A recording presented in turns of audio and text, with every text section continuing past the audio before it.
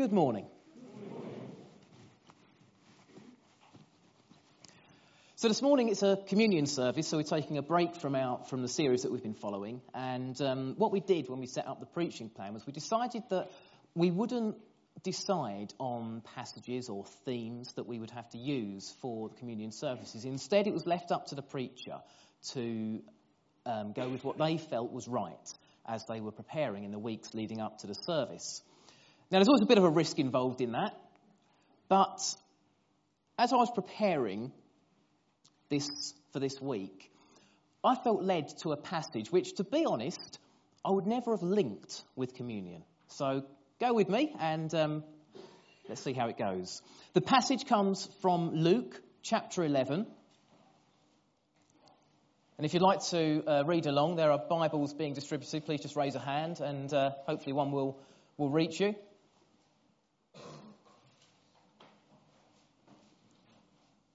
But it's from Luke chapter 11,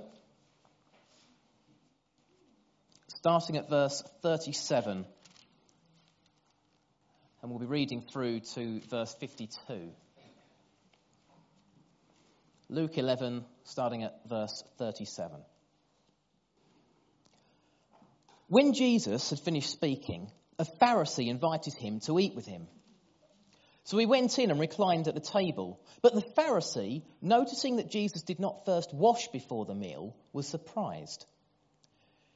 The Lord said to him, "Now then, you Pharisees clean the outside of the cup and dish, but inside you're full of greed and wickedness. You foolish people. Did not the one who made the outside make the inside also? But give what is inside the dish to the poor, and everything will be clean for you. Woe to you, Pharisees, because you give God a tenth of your mint, rue, and all other kinds of herbs, but you neglect justice and the love of God. You should have practiced the latter without leaving the former undone. Woe to you, Pharisees, because you love the most important seats in the synagogues and greetings in the marketplaces. Woe to you, because you're like unmarked graves, which men walk over without knowing it." One of the experts in the law answered him, "Teacher, when you say these things, you insult us also." Jesus replied, "And you experts in the law, woe to you, because you load people down with burdens they can hardly carry, and you yourselves will not lift one finger to help them. Woe to you, because you build tombs for the prophets, and it was your forefathers who killed them. So you testify that you approve of what your forefathers did. They killed the prophets, and you build their tombs. Because of this, God in his wisdom said, I will send them prophets and apostles, some of whom they will kill and others they will persecute. Therefore, this generation will be held responsible for the blood of all the prophets that has been shed since the beginning of the world. From the blood of Abel to the blood of Zechariah, who was killed between the altar and the sanctuary. Yes, I tell you, this generation will be held responsible for it all. Woe to you, experts in the law, because you have taken away the key to knowledge. You yourselves have not entered, and you have hindered those who were entering."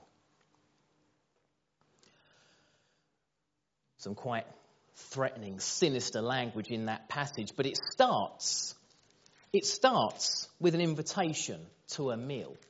The Pharisees invite Jesus to come and eat with them.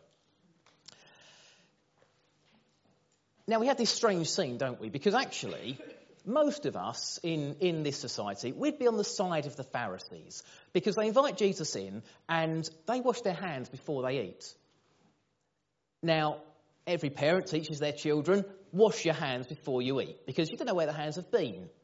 We live in a society which is a lot more hygienic than the society that Jesus lived in. And so we might think that washing hands before a meal, actually, Jesus, you sort of dropped the ball there. That's not a bad piece of advice. But we're missing something if that's the thought process that we follow. Let me try and give a modern example. One of my pet hates, when I go out for a meal, you can be on a long table, say you've got 15, 20 people. It's a family celebration, or there's a big group of friends or something like that.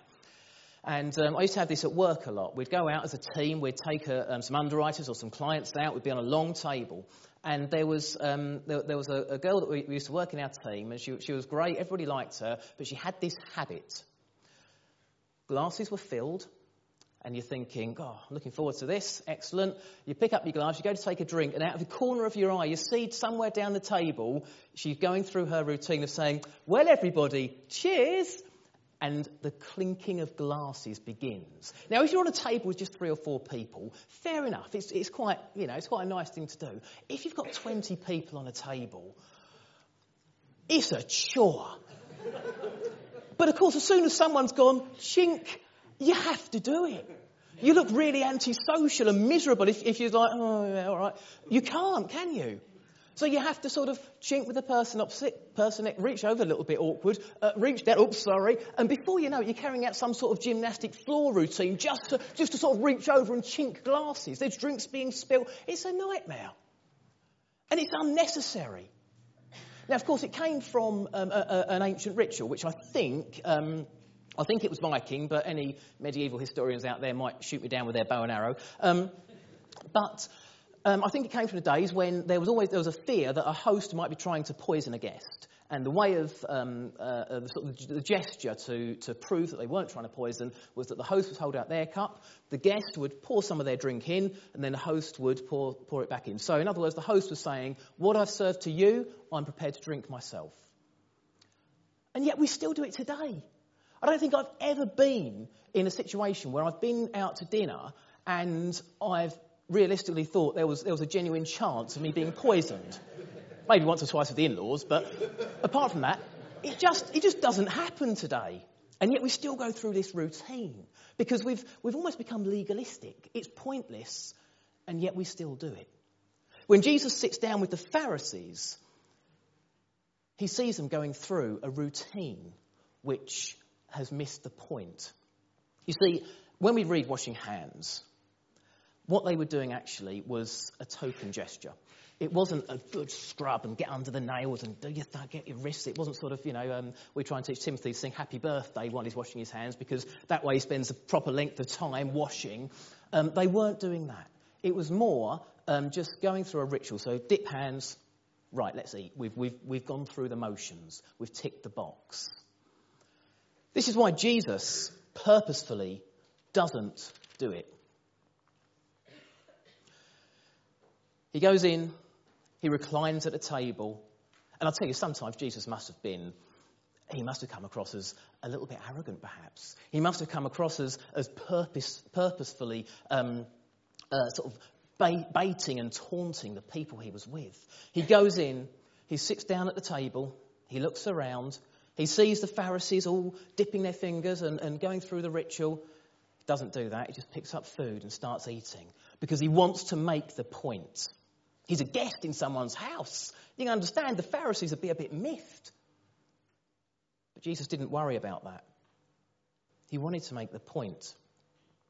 You Pharisees clean the outside of the cup and dish, but inside you're full of greed and wickedness. He's downright rude to his hosts.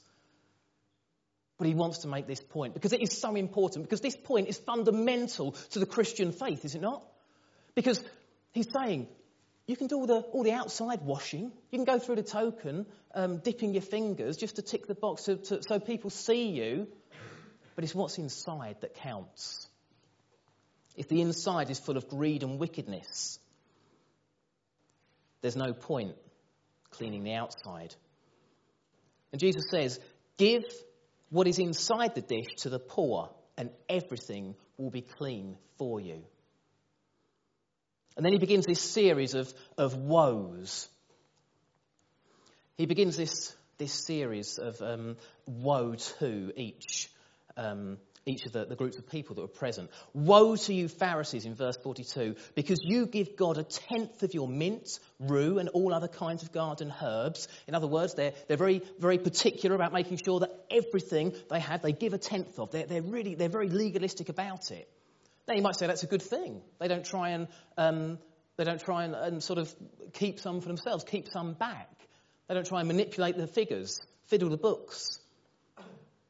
But Jesus said that in doing that, you neglect justice and the love of God.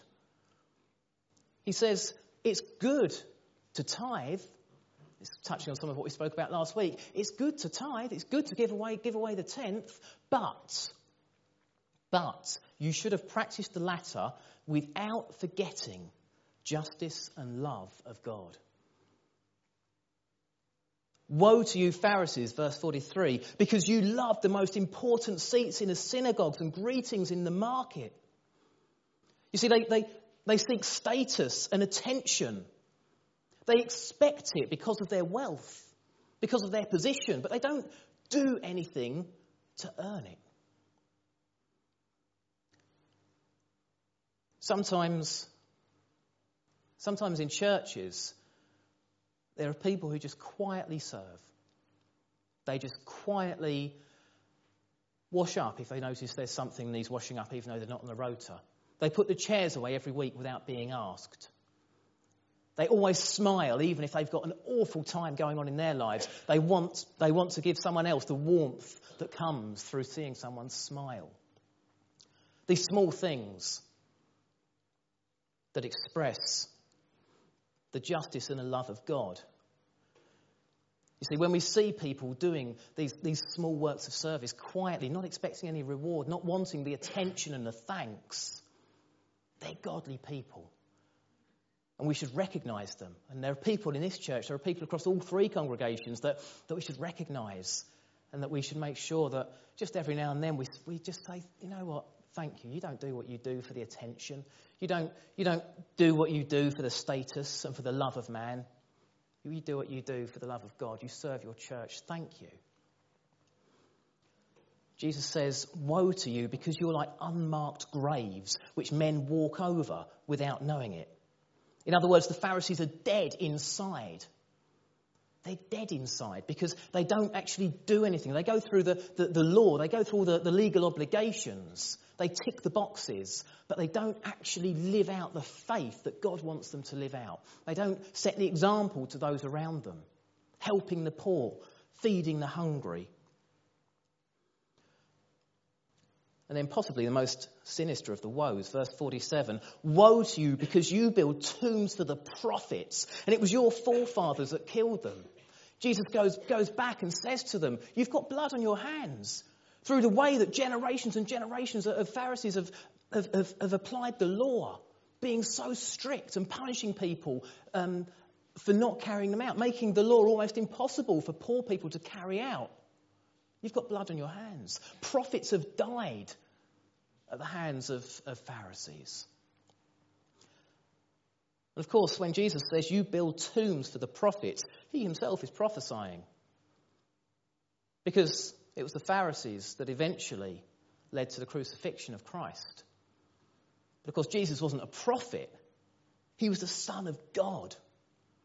And this is why the threat of, I tell you this generation will be held responsible for all. In other words, this generation will make the ultimate mistake, will crucify God himself on the cross.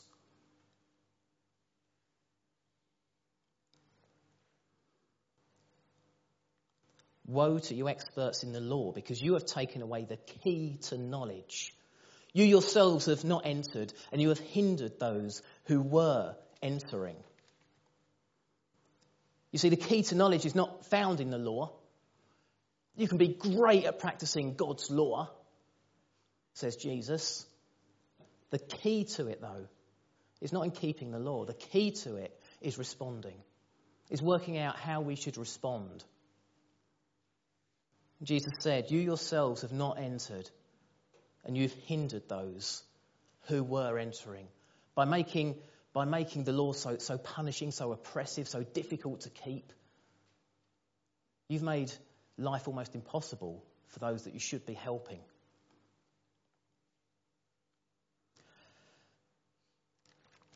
We should be clean inside. We should be clean on the outside as well. We shouldn't neglect making sure that we live godly lives. You see, we all know good people who do good things. They're lovely people, they're charitable, but they don't know Jesus. We should know Jesus. We should pray. We should read our Bibles. We should do all the things that Jesus tells us to do, but our response is the key. Our response to Scripture, our response to prayer, our actions, going out, helping people. We've just seen the video that Graham showed. There's so much need in the world. We can come here on a Sunday morning and that's brilliant. One of the things that really impressed me about this church, though, I was impressed by Sunday mornings, that's great, but it was when I came in and I saw the mission board. And there's loads of pages up there about different mission activities that we support as a church, and that is fantastic. And we should make sure that we always do that, we encourage that. Because mission, home and abroad, is us playing out our faith, making a difference in the world, making a difference to the lives of others, changing lives. We should be clean on the outside and clean on the inside. I came back into the church office after Christmas, and Sarah Hancock is normally very efficient at washing up mugs. And at the end of every day, she'll collect them all up, go off into the kitchen, wash them, and they sit there and they're all ready for next day. Now, the Friday before Christmas, she wasn't in. She had a day off. And so the mugs didn't get washed up. They're still sitting around. And I came in, we'd had been off on Saturday, Christmas Day on Sunday, Monday and Tuesday were bank holidays. So I came in on the Wednesday. And I was the first person to come back. And the mugs had been sitting there since the previous Friday. And they had new cultures growing in them. It wasn't pleasant. There was lipstick smeared around the outside. That was Sarah's, and possibly Ian's. And they were in a real state. It's disgusting. It was horrible. And I walked in and I thought, oh, right, where's a clean one? Anyway, I couldn't find a clean one, so I had to go and wash up. And I washed them all up. But you know what Jesus says here? He says, if you walk in and the crockery's messy, don't look at the crockery. Look at the person. I know that if we'd all been in over Christmas, the first thing we would have done wouldn't have been go to wash the mugs up. It would have been to open the Bible, sit down and have a devotional time. Because it's what we do every morning, because it's right to do that. We prepare ourselves on the inside before we worry about going to wash up on the outside.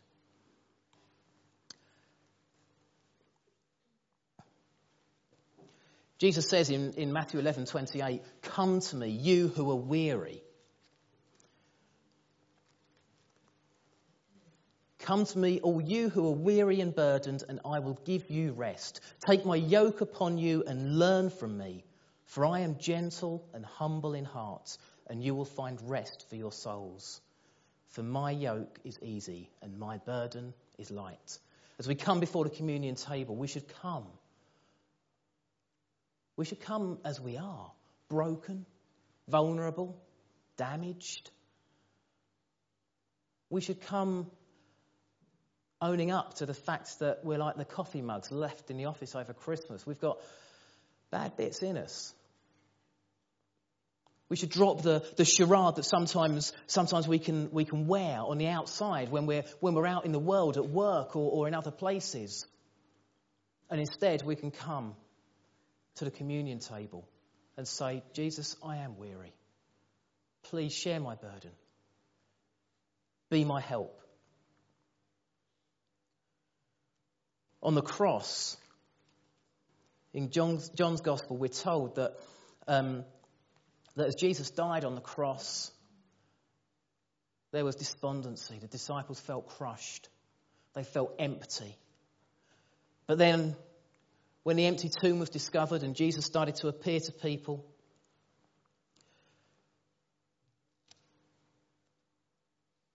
he met with disciples. They were overjoyed.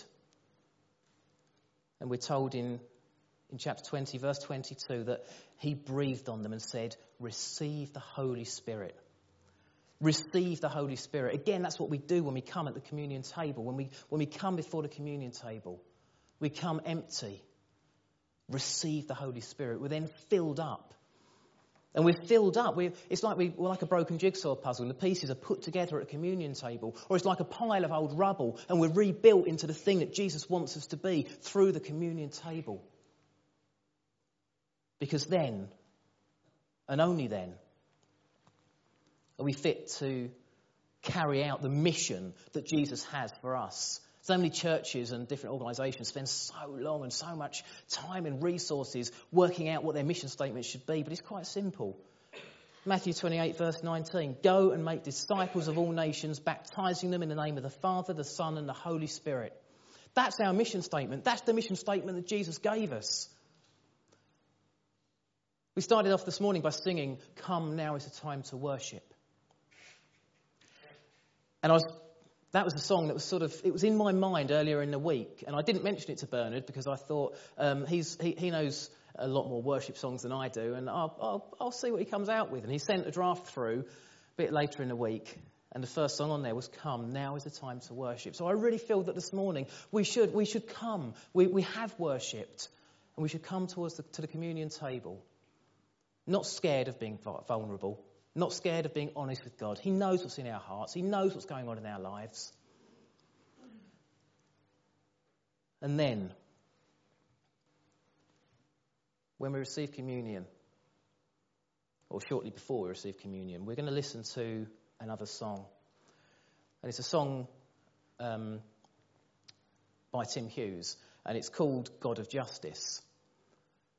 And what it tells us to do, it talks about all the injustices in the world and what we can do to address them.